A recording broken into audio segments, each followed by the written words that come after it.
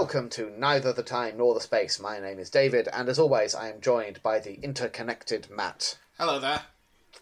You missed a bit out. You forgot to say this is a show about Doctor Who. I did, didn't I? Yeah, I got that written down from last week when I interrupted you and did the intro. Yeah, I'm just out of practice, clearly. So, I thought after last week, I wanted to keep the sort of positivity going a little bit. Oh, okay. So, last week we sort of talked at length about how grateful and how much we enjoy our listeners. Mm-hmm. But I think those fucking dorks have had enough attention. So, this week, I wanted to give a big shout out to all the writers, all the producers, all the cast, all the directors of the show we love so much. Ah, well, that's a lovely thing to do. Yeah, and well worth it. I mean, speaking of cast, did you hear... Did you think I meant Doctor Who? I was talking about the Disney Plus version of Hamilton. I just wanted to shout out everyone involved in that. What a performance. What a production. It is on my to-do list. I haven't got round to it yet. It's so much better than anything we've watched for Doctor Who. What a soundtrack. Like, I've been in a fantastic mood for 24 hours since I watched that. Oh, good. Alexander Hamilton. You sang last week, I'll sing this week. His name is Alexander Hamilton. What a performance. Loved it. Excellent. I mean, good recommendation there. I mean, really sort of breaking the mould. Yeah. No one else has recommended Hamilton to me. Well, I sent a message to a guy I work with, the drama teacher at my school. Yeah. And I was like, will I actually enjoy this? Bearing in mind that, I hate everything. Mm-hmm. And he said, well, you'll know within 5 minutes. And I think within 5 minutes I was, in tears at how amazing it was. Good. Well, I mean, I am genuinely I'm being cynical there, but I'm genuinely looking forward to giving it a go at some point. But it's nearly 3 hours, and, that's a big commitment when you've got a toddler. And the thing is, you've got to be wary, because obviously it's on a streaming service. Yeah. And to come full circle, as we know, Wi-Fi is the greatest evil on planet Earth. Yes, yeah, we're going to discuss that at length in this episode. We're talking about the Bells of St. John. Yeah. For 6th episode overall of Series 7, first episode proper of 7B, if you like. So, the structure of Series 7 is so strange. What are your thoughts on this episode? Okay, right. Well then. I don't particularly enjoy it. But there are elements that definitely do work and do work well. I think as usual, it's always become rote to say this at this point, but Matt Smith turns in a great performance. Yeah. As he does every episode. He's a grafter for sure. And I think though it's a weird start with Clara, isn't it? Because we've got all these that was my main criticism. Yeah. I think this is the weakest introduction of a companion we've had. Yeah, if you compare it to Rose, not Gridlock, but Smith and Jones. Yeah, the Hospital on the Moon. Yeah, Partners in Crime, 11th Hour. Yeah, I would rank it below all of those as well. Which would you say is the best? I still think it's Rose. Rose is hard to beat. I would say 11th Hour personally. Mm-hmm. I think 11th Hour is just a magnificent piece of television. I think it's to me it's still, if I want a quick route into introducing someone into Doctor Who, I'd probably go 11th Hour over Rose. If we weren't doing this discussion, weren't doing the podcast, if I just sort of said to you, Matt, do me a favour, just try Doctor Who, I would have been pointing you towards 11th Hour over Rose. But yeah, Rose is great. I think it's showing its age a little bit at this point. Yeah, I don't know. I put out on our Twitter at the time that this was an episode that I was uncertain how it made me feel, and I wanted a bit of time to dwell on it. And I still don't really know. It's an episode that sets out to do quite a lot, Yes. I'm not certain it accomplishes all that it sets out to do. No, I definitely don't think it does. Yeah. I feel like the plot. It's the plot that lets it down. The actual story itself is a bit of a weird jumble.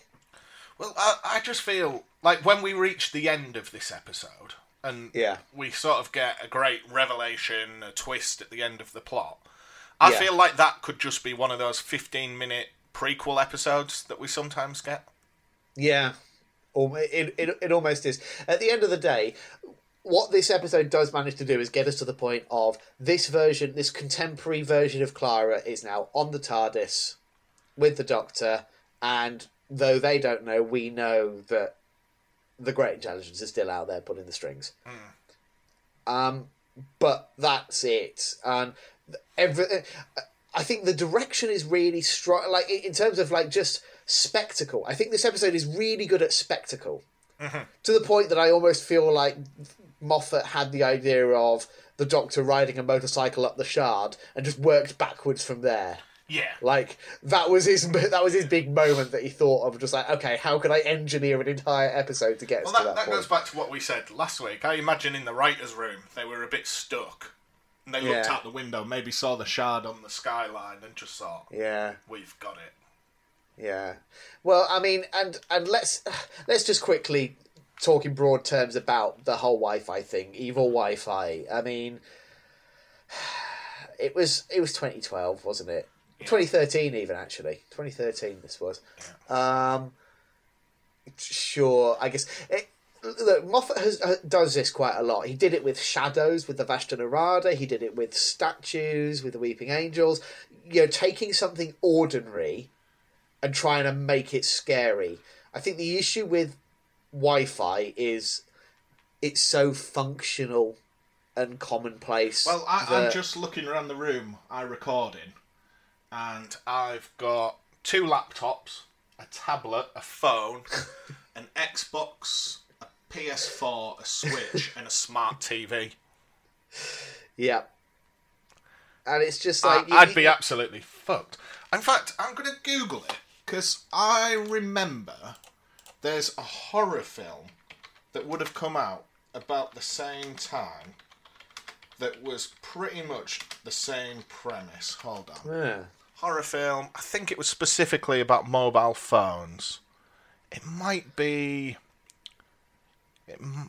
There's one that's come up on Google called One Missed Call. But I don't believe that's it. I can't remember what it was called. But it was actually pretty good. It was about a ghost in a mobile phone.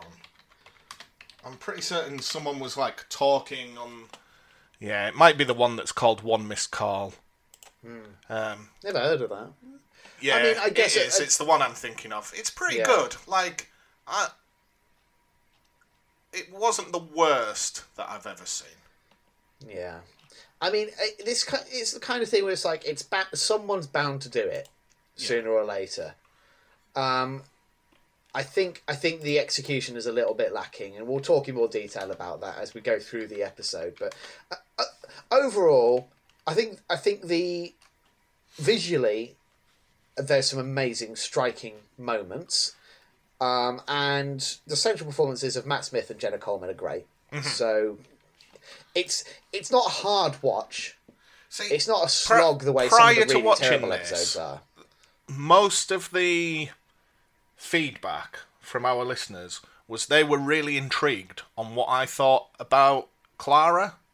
Right, yeah. And the thing is, sense. I don't think you're able to really form an opinion from this episode. No, it's too soon, isn't it? At the end of the day, you've had as much time with this version as Clara as you have with 2 other versions. Yeah, and the thing is, I would say, if I had any criticism of her so far, I don't like that she's overly flirty.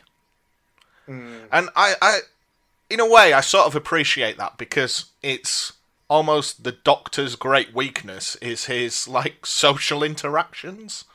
Yes. You know, he's so clever in all aspects except, you know, the human element of being human. Yeah, she continually wrong foots him with the flirting and not just the flirting actually with other aspects as well, which we'll touch on. But like I think she challenges the Doctor in a way that Amy didn't. Yes, yeah, and I think that is interesting. But it is early days. I think it's certainly too early for you to form a definitive opinion on Clara as a character. I understand why people are very keen to get your take on Clara, because I would say, do I even tell you this? Why not? Clara is, I would say, the single most divisive companion in the history of New Who. When I was just Googling, like, Doctor Who memes, a lot of them seem to be based around negative feelings towards Clara. Yeah, there is a very strong contingent of people who absolutely loathe Clara. And there is an equally strong contingent of people who absolutely adore Clara. And then there are the much quieter people who just tend to stay out of it, who are probably just like, she's fine. Yeah. You know? But it's weird. Like, I've never seen the same... The people who hate Clara, my God, do they hate Clara? I tell you what, why don't we do some troll baiting? I'm going to put from our Twitter just a message that says, Clara is a better companion than Ace. If you disagree, you are stupid. And I'm going to put like hashtag Doctor Who just to fish people. And I'll put... I really feel like we need to put a disclaimer on that Twitter feed that I 100% disassociate myself with everything you post on there. Let's just see like what we get in response. I mean, it'll certainly be interesting to see if we do get anything. I'll tell you what. If you disagree, we can do better than you are stupid. If you disagree, you are the worst type of Doctor Who fan.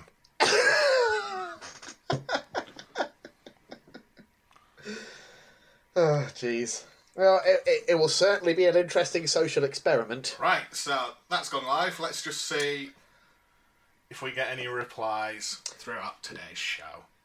Lovely. In a final nod back to last week's show, some people will want to know, I have taken my trousers off prior to recording. I think that's good to hear. Yeah. I don't know, I feel we're on like the other side of the hill now. Last week was so special, wasn't it? With the singing and the silliness. And... It was a good one for sure. Yeah. Who knows? Like, you know, let's not be too negative here. We you know, I'm sure there are still places we can go. Yeah. Right. Shall we jump into this then? Let's do it. So, The Bells of St. John from the 30th of March 2013. Mm-hmm. Season 7, Episode 7. And it's written by Stephen Moffat. Yes, it is indeed. Okay, so I have just started by quite simply saying Wi-Fi is dangerous, and there's a guy that's giving a warning that within Wi-Fi there is a code. So when you choose to sync your device to a Wi-Fi network, it's almost... this one that's specifically like a string of weird alien-looking characters. That's right. Yeah. So...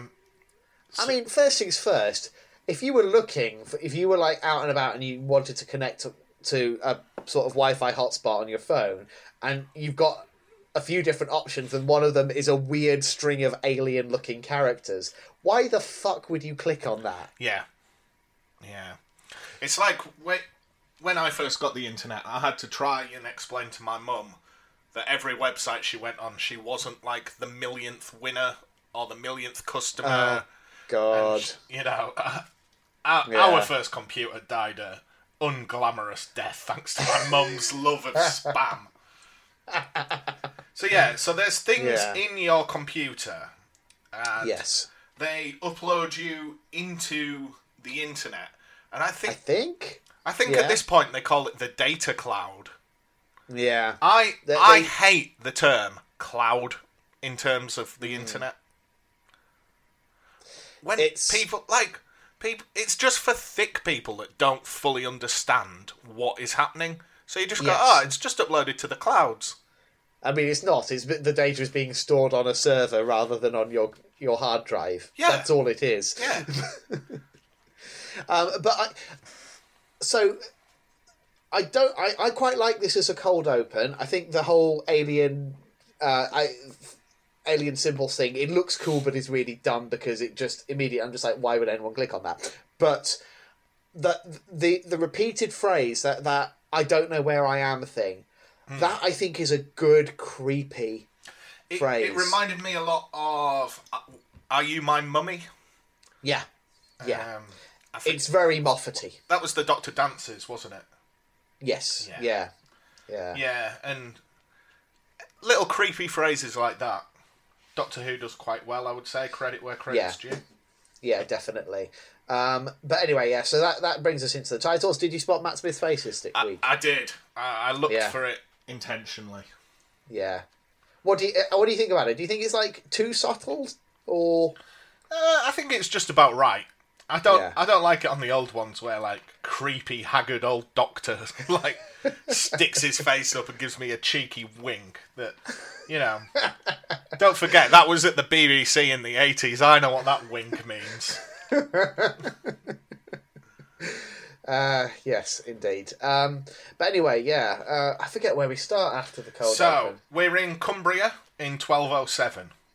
Oh yes, right. So we start with the Doctor. The bells of St. John are ringing. Now that's the only time the bells of St. John are mentioned, aren't they? Yes, indeed. Through this episode, I was like, are they going to go back to that with it being the title? But no. I mean, you got the reference though, right? Why they refer to the bells of St. John? No. Okay, so, I do think this is a bit of a criticism. All I know about St. John is he drives an ambulance. Well, exactly. So,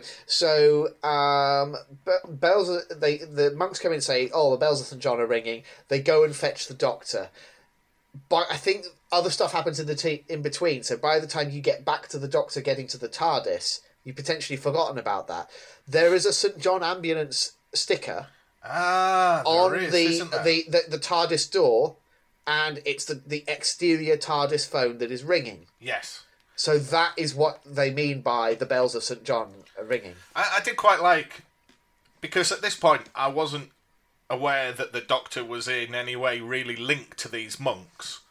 Yeah. So when they talk about the bell, and as they get ever closer, you realise it's just the telephone ringing. I thought that was quite a good moment. Absolutely. But yeah, I feel like Moffat was just so pleased with that idea that he was like, okay, I'm going to name the episode that. But... yeah, anyway. So, the monks that have heard the bell ringing go to see the Mad Monk. Yeah. Now, this is such a tease. I was going to say, because I'm kind of aware that is there a Doctor Who character called the Mad Monk? The Meddling Monk. The Meddling Monk, right. But Moffat knew exactly what he was doing with that. Yeah, so it's the Doctor. Yes. And he's quite dishevelled. He's wearing big, monk hood. And he's been spending his time painting a picture of Clara. Yep. That, of course, has "Run You Clever Boy" and "Remember" written on it. Yep. So this is where we jump to the modern day and meet Clara, who is babysitting. Or she's trying to, but the Wi-Fi won't work. Mm-hmm. And did you notice the book that the little boy was reading? I did indeed.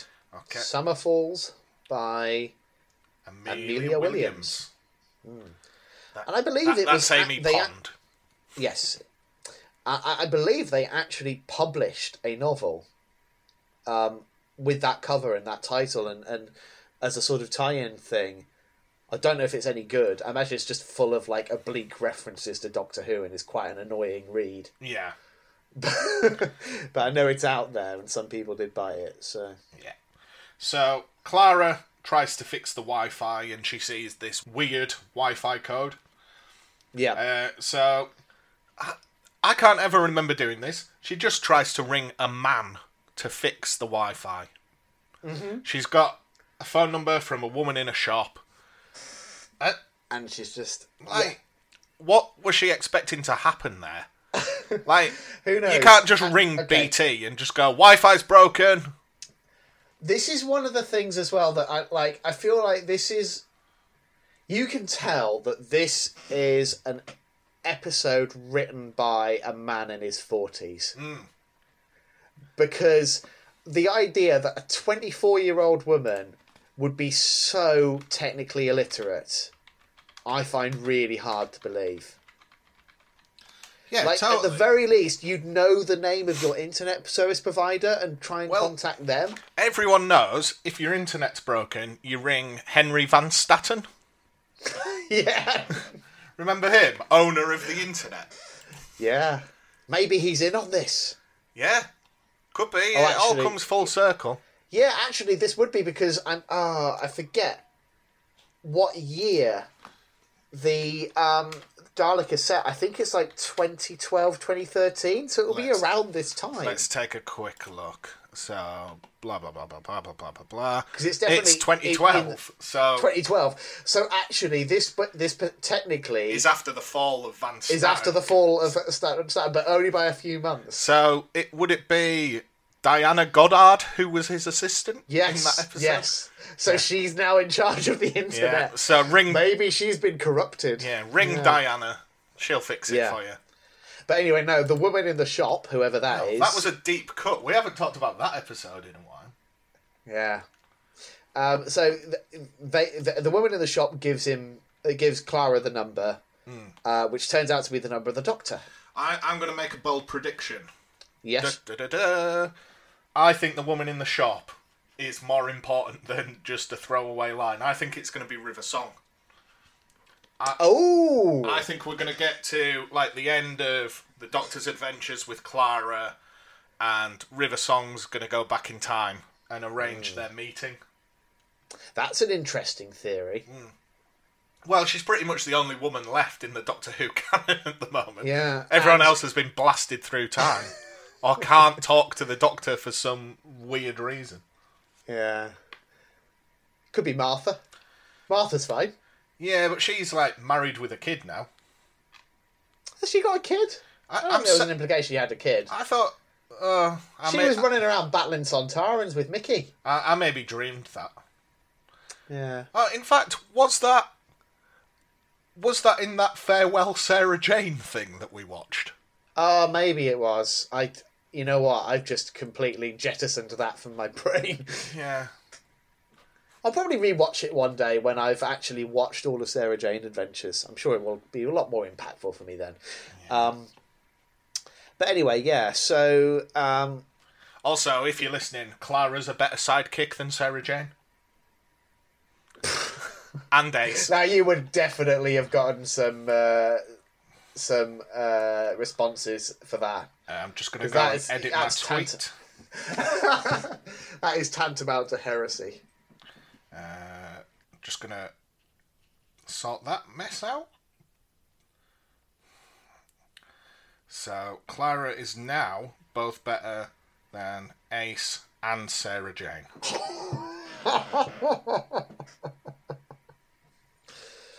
All right, then. So yeah, Clara rings the Doctor. Yep. She gets through, and at first, he just can't really comprehend what's going on. Mm-hmm. Well, this is only the second time that exterior phone has actually rung that we've seen on screen. Yeah. Interestingly, the first time was also a Moffat episode. It was in the aforementioned Empty Child. Yes. Yeah. So, just looking at my notes, I've put Clara has an incredibly poor understanding of computers. Weirdly so. How do you get to be, a young person in Britain, in her early 20s, and just have no idea how computers or the internet work on any level? Yeah. But at the other end of the spectrum... If she was a 50-year-old woman, I'd understand it. I think the most boring conversation outside of Doctor Who is people talking about their computers. Where they're just like, oh, I've just upgraded to a solid-state hard drive. If you are... they refer to themselves as the PC master race, don't they? What a bunch of arseholes. Just get a SNES. It doesn't matter how good your game looks. Your eyes can only take so much in. It's so boring. I hate it. But everyone needs a hobby. When Clara relays her Wi-Fi password to the Doctor, it is Reichbar123. Yes. RYCBAR 123. Mm-hmm. And it stands for... Run, you clever boy, and remember. 123. So... You getting tired of that yet? They're laying it on pretty thick, aren't they? Yeah. I mean, it's even more gratuitous than Bad Wolf. At least that was just written on posters in the background. And it's snappy.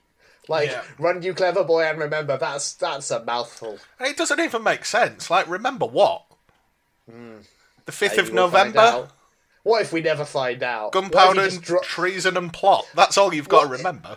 How would you feel if Moffat decided that he just got bored of that plotline and just sort of dropped it, and it was just never referenced again? It would not surprise me. I'm still waiting for the Time Dragons to come back from Father's Day. Don't think I've forgotten that. We're all waiting on that one. Yeah. So that sort of triggers the Doctor immediately, so he goes to see her as a matter of urgency. Yeah. Now, there's a company uploading people to the data cloud. Yes. Like, this is the most paint-by-numbers evil corporation ever, isn't there? It is. There's just nothing to it. We're uploading things to the data cloud, so straight away, people who are scared of technology will be put off. Now, they have a client, and there's a stern woman in charge. I feel like we've seen this frequently in Doctor Who. Yeah, it is very sort of textbook. You know, when it said, oh, we have a client, I thought it was going to be that big monster that runs the TV station. Oh, that'd be fun, isn't it? The Jagrafess. Yeah. See, I'm getting all the deep cuts, all the classic references this week. Yeah. But anyway, and just to mention, I don't know if you recognise the actor playing Miss Kislet, the woman in charge, Celia Imrie. Yeah. You know, proper, like, acting royalty. Yeah. Like, she's done everything, hasn't she? She has. She's just one of those faces. She's just always on some sort of... Like, I recognised her straight away, and then I was like, I couldn't place her. And then when I went on her Wikipedia, I was just like, oh, she's been in everything. Yeah. Yeah. So she's in charge, Miss Kislet. Yeah. And then we cut back to Clara, who, within minutes, has had enough of the Doctor. Because, as we've said, his social interaction lets him down. He's not the best at explaining himself, is he? No, and to be fair, who knows how long he's been spent sort of meditating in a monastery, just having a good old think. Yeah. Obsessing about this poor girl. So, Clara hears a noise upstairs, and that's sort of her excuse to leave the Doctor. He's just stood at the front door, which is shut. Yeah, still in his monk's robes. Yeah. And he does that it's like really odd, creepy moment as well, where she's like, he introduces himself, and then we get the whole Doctor Who thing, and he asks her to repeat it. Yeah. And it's just like, oh, I've forgotten how much I like hearing that said out loud. It's just like, how do you think this is coming across, Doctor? Yeah. So, anyway. There's an odd girl upstairs who starts to come down. And I've said, is it the girl from the front of the book that the little boy was It is, yes. reading? Yeah. They do like explicitly state that later in the episode, but yes. But she isn't a little girl. She's got a satellite dish for a head. Yeah, and so it's sort of her head sort of very slowly and creepily turns around 180 degrees and then reveals this, weird sort of dish Yeah, but at the same time, the dish is like a screen, isn't it? It can present information. Yeah. So they're referred to in the episode, and I think it's like the people who work for the company have like nicknamed them this. The Spoonheads. Okay.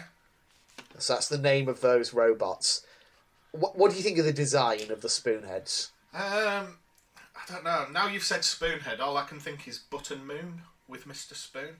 Yeah. I think they're quite good, although the screen, like I've called it the satellite dish screen, is flat. So how does no one notice that they've just got like one half of their head missing? But at the same time, I didn't notice it until it was totally revealed. So. Yeah, I don't know. I feel like for me, it's a bit of a swing and a miss. Like it's close to being an interesting new sort of robot design. Yeah. But it doesn't quite get there, and I can't put my finger on why. I don't think it's helped by just how ill-defined what they do is. Like they they zap people, and then the people are displayed on the Spoonhead screen, but then also they're in the cloud, is it their souls that are there? But then why are they still in some sort of physical space? Like when you see them on the webcam, they've got like backdrops behind them. Yeah, all that kind of stuff. If you compare it to, and it's not a well-liked episode, but do you remember the Idiot's Lantern? Yeah. Where people's faces were being stolen by the wire, and you had the stacks of old televisions, but it was just people's like black and white faces stuck in this void. That in was the context more effective. Made more sense, didn't it? Yeah. See, the robot here, it reminded me of, the episode where we see old Amy, and she makes her little robot Rory. Yeah, and you got the like the little sort of nurse robots. Yeah. They were similar to those in that, like, it's not explicitly explained how they work, they're just robots. Yeah, that can apparently just adapt to any form. Just, as easy as that. But anyway, yeah, they're okay. So, where are we up to? So, the Doctor... Clara's getting zapped by the Spoonhead. So the Doctor runs into the TARDIS, and I've put in my notes, he becomes the Doctor again. Yes. He sort of throws off the Mad Monk robes, gets dressed, obviously puts his bow tie on. Yeah, he's got I like the sort of almost ceremonial way in which he sort of brings it out of this little handcrafted wooden case he's got for it, Yeah, so we see almost like, I don't want to use the term regeneration, but it's like the rebirth of the Doctor. He's himself again. Yeah, he's back in action. And I really like his costume which I'm pretty sure he keeps for the remainder of this series. So it's like he's kind of ditched the tweed jacket. It's sort of a longer, velvety sort of affair. It's a good look. But anyway, it's nice to have like the Doctor properly back. Yeah. So Clara doesn't know where she is. So we know that she's become uploaded. Yeah. So she's knocked out, her body's on the floor unconscious, but her face appears on the robot screen. Talking to the Doctor, saying, I don't know where I am. So the Doctor uses his sonic screwdriver to reverse the upload, isn't it? Yes, because she was uploaded but not fully integrated. In true, early internet, we get to see a graphical bar going up with a percentage and then coming back down. Yeah, great. So we know what's going on there at least. Yeah. Yeah. And then I've just put, there's an awful scene that I've described as a hack-off between the Doctor and one of the people working at this company. They're sort of tapping on their keyboards against one another. Oh, God, yes. Yeah. Just like absolute balls, isn't it? Yeah, and that occurs a couple of times in this story. And again, it's like this is a sort of techno thriller written by a writer who clearly has no actual interest in technology. One thing that is guaranteed to sort of take me out of the moment in any film, TV show is fake typing. It really, really gets to me. Yeah. You know, literally, the man is just banging a keyboard. Just completely at random. Yeah. Although now, as I've banged my keyboard, I've, like, pressed something I shouldn't have on my computer. I managed to lock the screen there. I was worried I'd just cancelled the call, but I haven't. That's helpful. So yeah, so there's this awful hacking scene, but the Doctor manages to save Clara. Yes, and he responds with a message that says, "Under my protection," and it's signed The Doctor. And as a result of this, Miss Kislet says she needs to contact her client. Yes. So we don't know who the client is but yet. The fact that they seem aware of the Doctor made me think it could be someone we've seen before. Yeah. I wasn't certain who. So Clara wakes up and the Doctor has been taking care of her. He's almost guarding her. Mm-hmm. Yeah, there's this sort of tender scene where he's sort of like... because she's sort of still kind of out of it. So he's popped her in bed, given her a glass of water in a vase and popped some flowers in a mug. Yeah. Which is a nice detail. And gives her a plate of jammy Dodgers. Yeah, that's a nice Little acknowledgement. callback. Yeah. So the Doctor explains to Clara that something is living in the internet. Yeah. And potentially something has hacked Clara. Mm-hmm. And at this point, I've made a note that Clara's a bit flirty. Yeah. And there's... A bit turns out to be an understatement by the time we get to the end of the episode, well, I think. Yeah. So there's a man in the street who also has a screen head. And he manages to turn all the lights on the street on. Yeah. But all other lights, I don't know whether we're in London at this point. He turns them all off. I think we are in London, yes. Yeah. And the reason he's done that is to make the street appear as though it's a runway. As there's a plane approaching.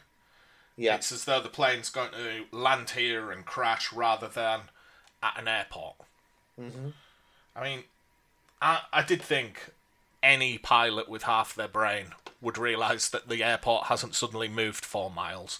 But we find out both pilots are unconscious. Yes.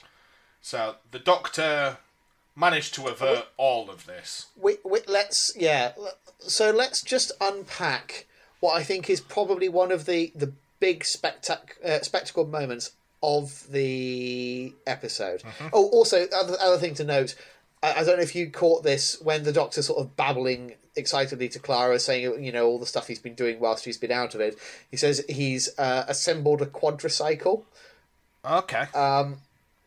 And when she says, you know, there was no disassembled quadricycle, he says, and I really like the line where he just says, I invented the quadricycle. Yeah. But, you know, that will come back later. And so he hurries Clara into the TARDIS. Yeah. And gets them to take off so they're out of danger, out of harm's way, but he still needs to sort out, you know, needs to avert the crisis with the plane.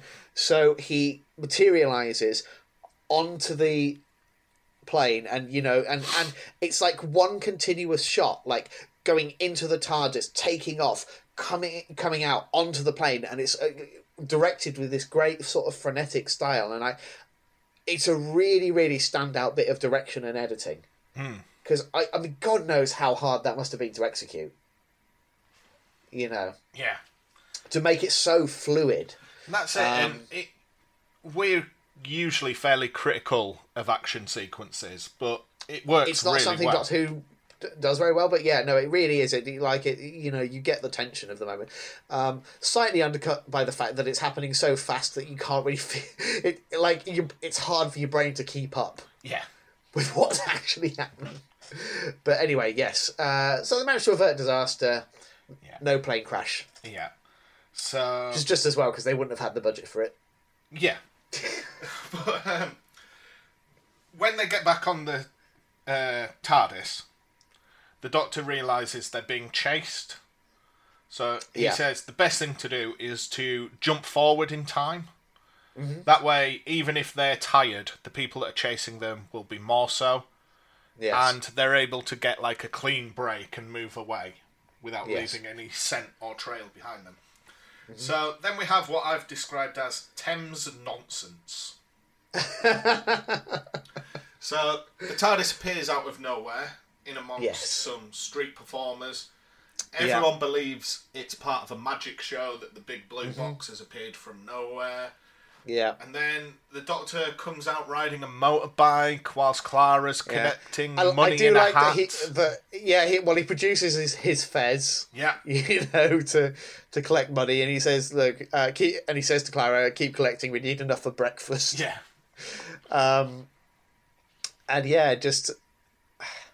Okay, I'm in two minds about this, because on the one hand, it's really fun. Mm.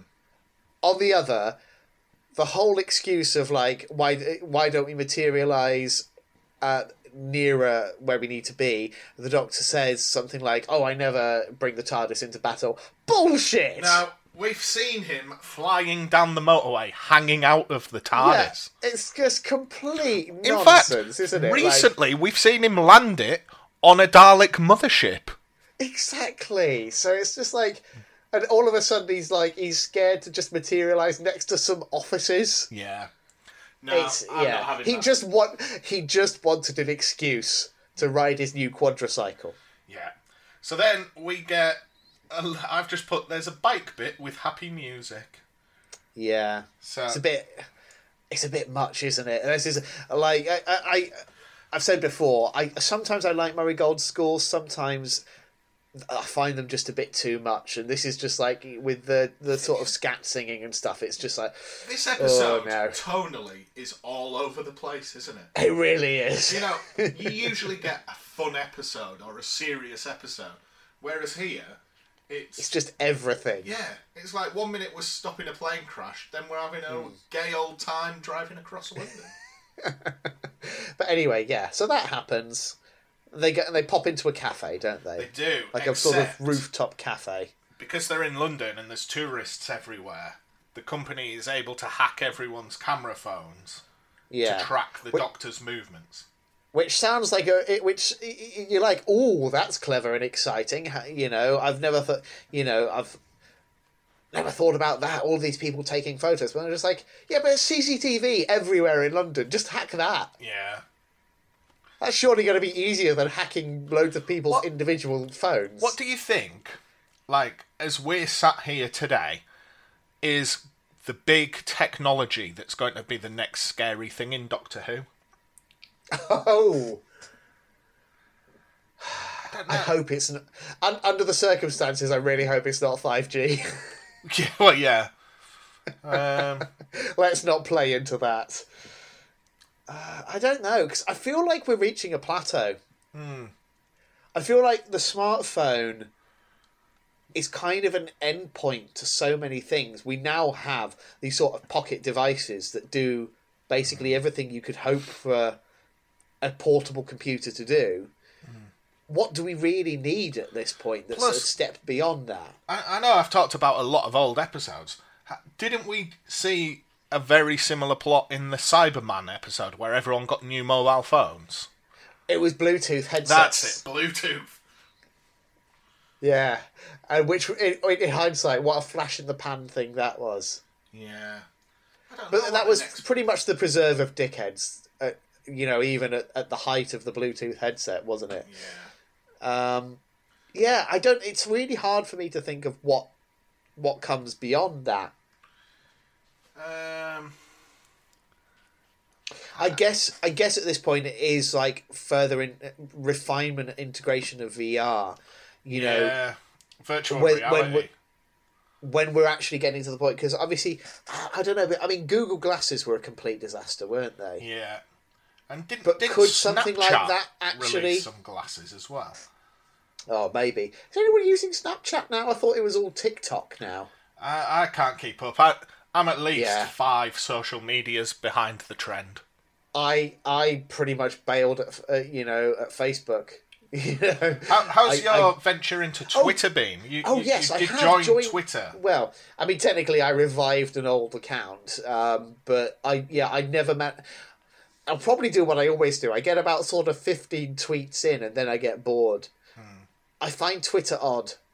I can't put my finger on it, but it doesn't work for me as a platform. Brevity is not really a strong suit of mine. No. So that's something I remember who it was. with. It might have been Ricky Gervais. Gave the best description of Twitter, where he said, Twitter is just starting a conversation and hoping someone joins in. And I totally agree with that. Yeah, I guess that's for me. It's like, compared to, say, Facebook or Reddit, which I use much more frequently, where if you want to go in depth, you can go in depth. And it's... the invitation is there in a way where a lot with Twitter there is a lot more just blurting things out into the void. Yeah, like telling everyone you prefer Clara to Sarah Jane and Ace. Yeah, I mean some people definitely do, and that's fine. But yeah, you are definitely you're poking the bear with that one. Yeah. Why not? Right. So where are we? We're farting around on a bike. Oh no, we've gone up to the cafe. Yeah, and the Doctor and Clara start arguing over a laptop. Yeah. And lucky me, we get some more fake speed typing, this time from Clara, because they implanted computer skills in her now. Yes, because when they were reviewing her as a prospective target, they were like, "Oh, she's very intelligent, but she's got no computer skills." They're like, "Oh, that's fine. We can easily hack that." Do you think at the beginning they made her intentionally overly stupid just so they could have it as a plot point later on? I guess.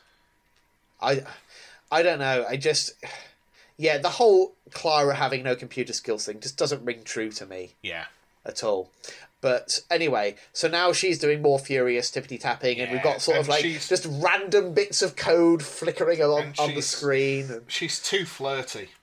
Too flirty. I feel like we reach peak flirt at this point, maybe? Yeah. Didn't like it. So, neither did the Doctor, because he goes to get coffee. Yeah. And when he's ordering, the barista is hacked. Yeah. So... I don't think so. He's talking to Miss Kislet at this point, do we? It's just someone who's clearly under the control of this company. Yeah, and that's the thing. It's so ill-defined what they can actually do, isn't it? Yeah, it's basically just sorcery. So Clara needs to create a username for herself. And she says, "Oh, I'm going to have Clara Oswald for the win." I'll maybe shorten that to Oswin. Yeah. So we get a little hark back to that plot point. Mm-hmm. And then I've just put, the Doctor is incredibly angry at Wi-Fi. It's a bit like Grandpa Simpson, old man shouts at cloud. Yeah, it is a bit. And to be fair, he's got form. There's multiple stories I can point to in the Troughton era, like the Ice Warriors and the Invasion, where the Doctor spouts what was fairly common sentiment back in the mid-60s, where he's just anti-computer. He's just like, oh, what do I need a computer for? The power of the human mind is far superior. And of course it's understandable because people's jobs were under threat by this new technology. And, it's something that repeats all throughout history. But it's really weird when you watch those episodes now and you're watching the Doctor, this man of science and, his character who's always embracing technology and alien technology from the stuff from the future, just grumbling about fucking reel-to-reel computer banks. We've had a reply to my Clara tweet. Oh, yes? But it's just someone agreeing. It's just your favourite listener, Kimberly, the one who likes your singing, saying that she always liked Clara. Which is a nice message, but I was really hoping for some angry hate. Well, it's early days yet. Let's put another one next out. Week. The worst episode of New Who is better than the best episode of Old Who. The worst episode of New Doctor Who is better than the best episode of Old Doctor Who. And again, if you disagree, you are the worst type of Doctor Who fan. Full stop. Hashtag Doctor Who.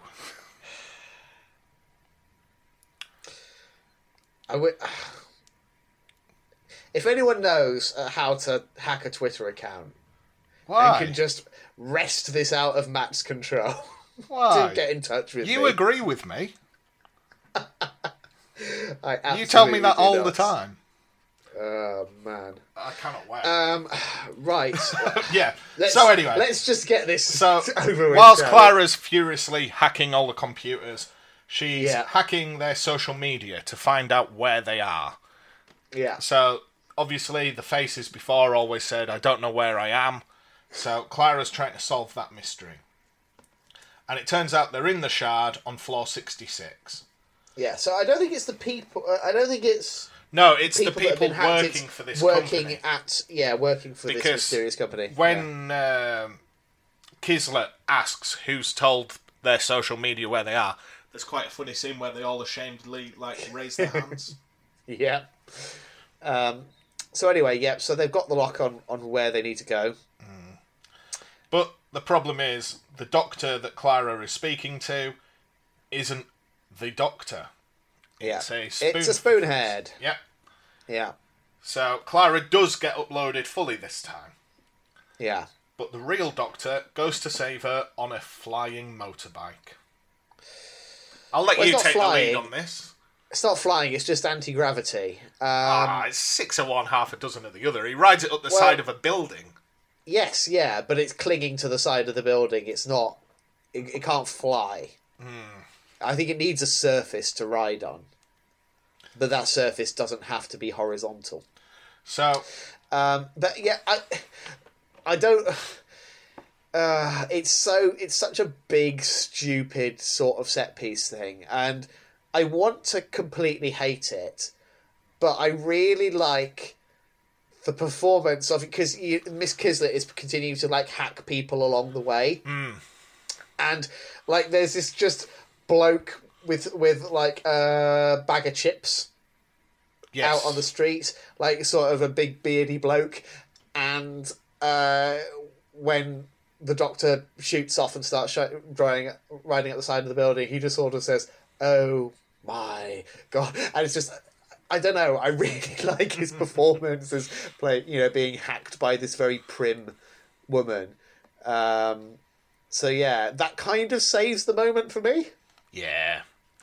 It's not the worst we've seen. No. So, once he arrives... I just dread to think how much they spent on it. Yeah. Once he arrives, the doctor demands that Kislet download Clara. Yeah. But the doctor that's riding this bike is the robot doctor who's been hacked by the real doctor, who's back at the cafe with his feet up having a coffee. Yes. And because it's a robot, it's able to upload Kislet. Mm-hmm.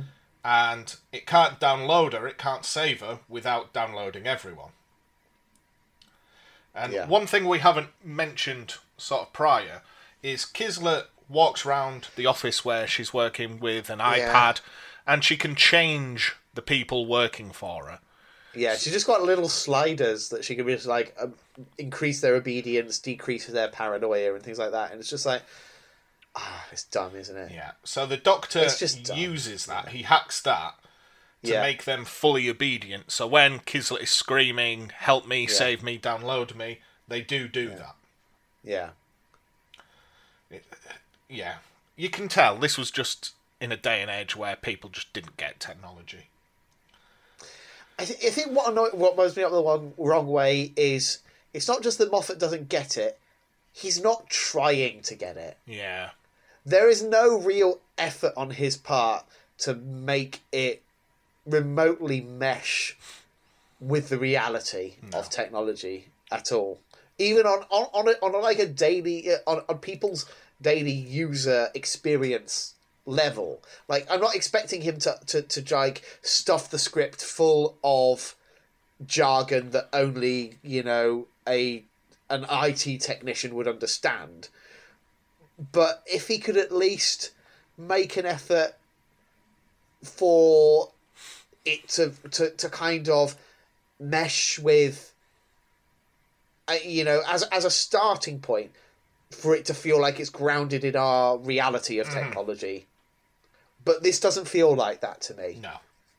And I think that's the issue I have with it. But anyway, so that happens. So the Doctor leaves Clara. Unit take over the Shard. Good to see Unit back. Mm-hmm. And we find out at this point that the client of this company is the Great Intelligence. Yes. So it's now got Richard E. Grant's face. Yep. And in order to save itself, it needs everyone to to forget it, including Kislet herself. Yeah, so, and because it says, you know, you've been whispering in my ear so long, I can't even remember, you know, what I was before you, basically. Yeah. But yeah, basically the Great Intelligence is just kind of just ditching and running. Yeah, yeah. Except that it doesn't have legs, so it doesn't run anywhere. But, you know. So yeah, it resets everyone, including Kisset, and when it resets her, she reverts back to being like a child, because obviously it's been with her for so long. Yeah, so she's just like surrounded by unit soldiers, and she's just sort of saying like, "Are you my mummy and daddy? They said they wouldn't be long." And holy shit, Celia Emery's performance in that one moment. Yeah.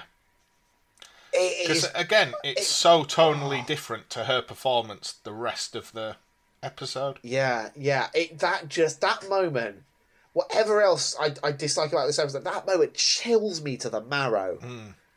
I think it's so effective. Like, just can you imagine, like, just being hacked for your entire life and then just suddenly reverting back to a 7-year-old child? Yeah. So then Clara goes back to the family she stays with. We haven't really mentioned them, so it's not really. It's not her because they're family. Incredibly boring, really. Yeah. But yes, yeah. So there's a dad and 2 kids. Clara went to stay with them. When she was there, the mother died, and she's been there ever since. Yeah. Long story short. Yes, yeah. But it meshes with... Obviously, this is a different... Well, I say obviously. This appears to be a different Clara. Yet... Still fulfilling that nanny role, isn't it? Yeah, the exact same as she was with Captain Latimer's children. And the other thing we haven't mentioned is when the Doctor's sort of preparing her room, he finds a book in her room. Yes. The 101 Places to See Before You Die. And there's a leaf pressed on the first page. That's right. And she's had this book since she was a kid, and, like, you know, she crosses out her age and writes in the new age every year.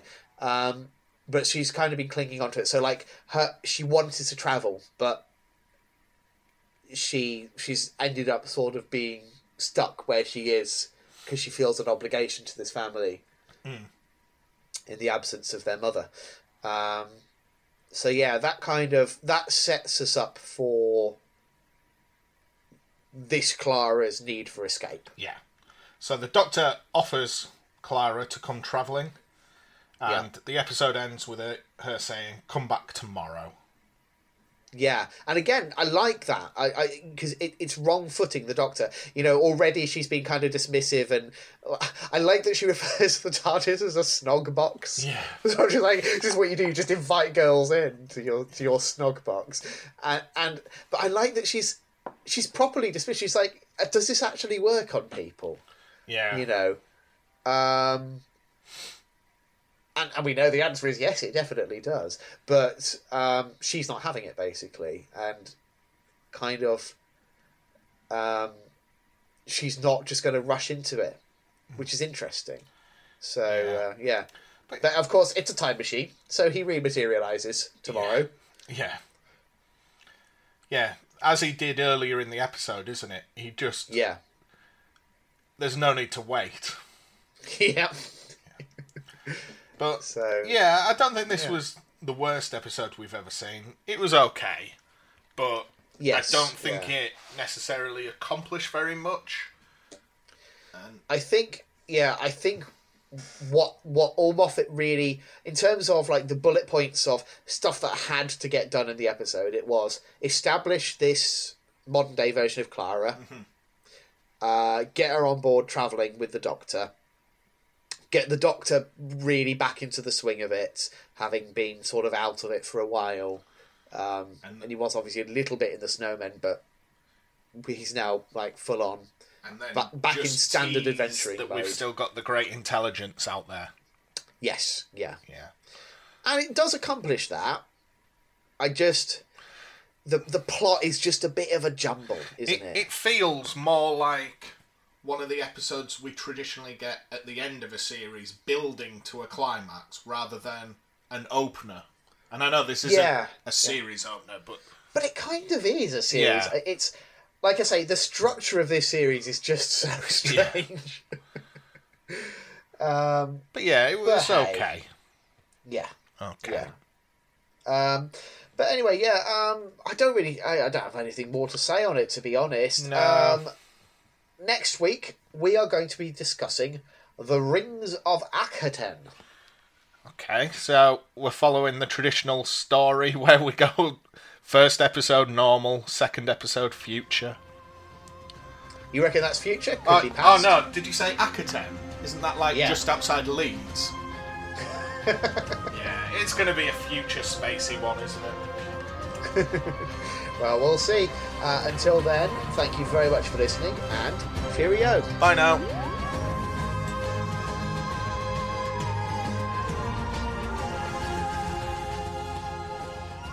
Thank you for listening to Neither the Time Nor the Space. If you wish to contact us, our email address is timenospacepod@gmail.com, and on Twitter we are @timenospacepod.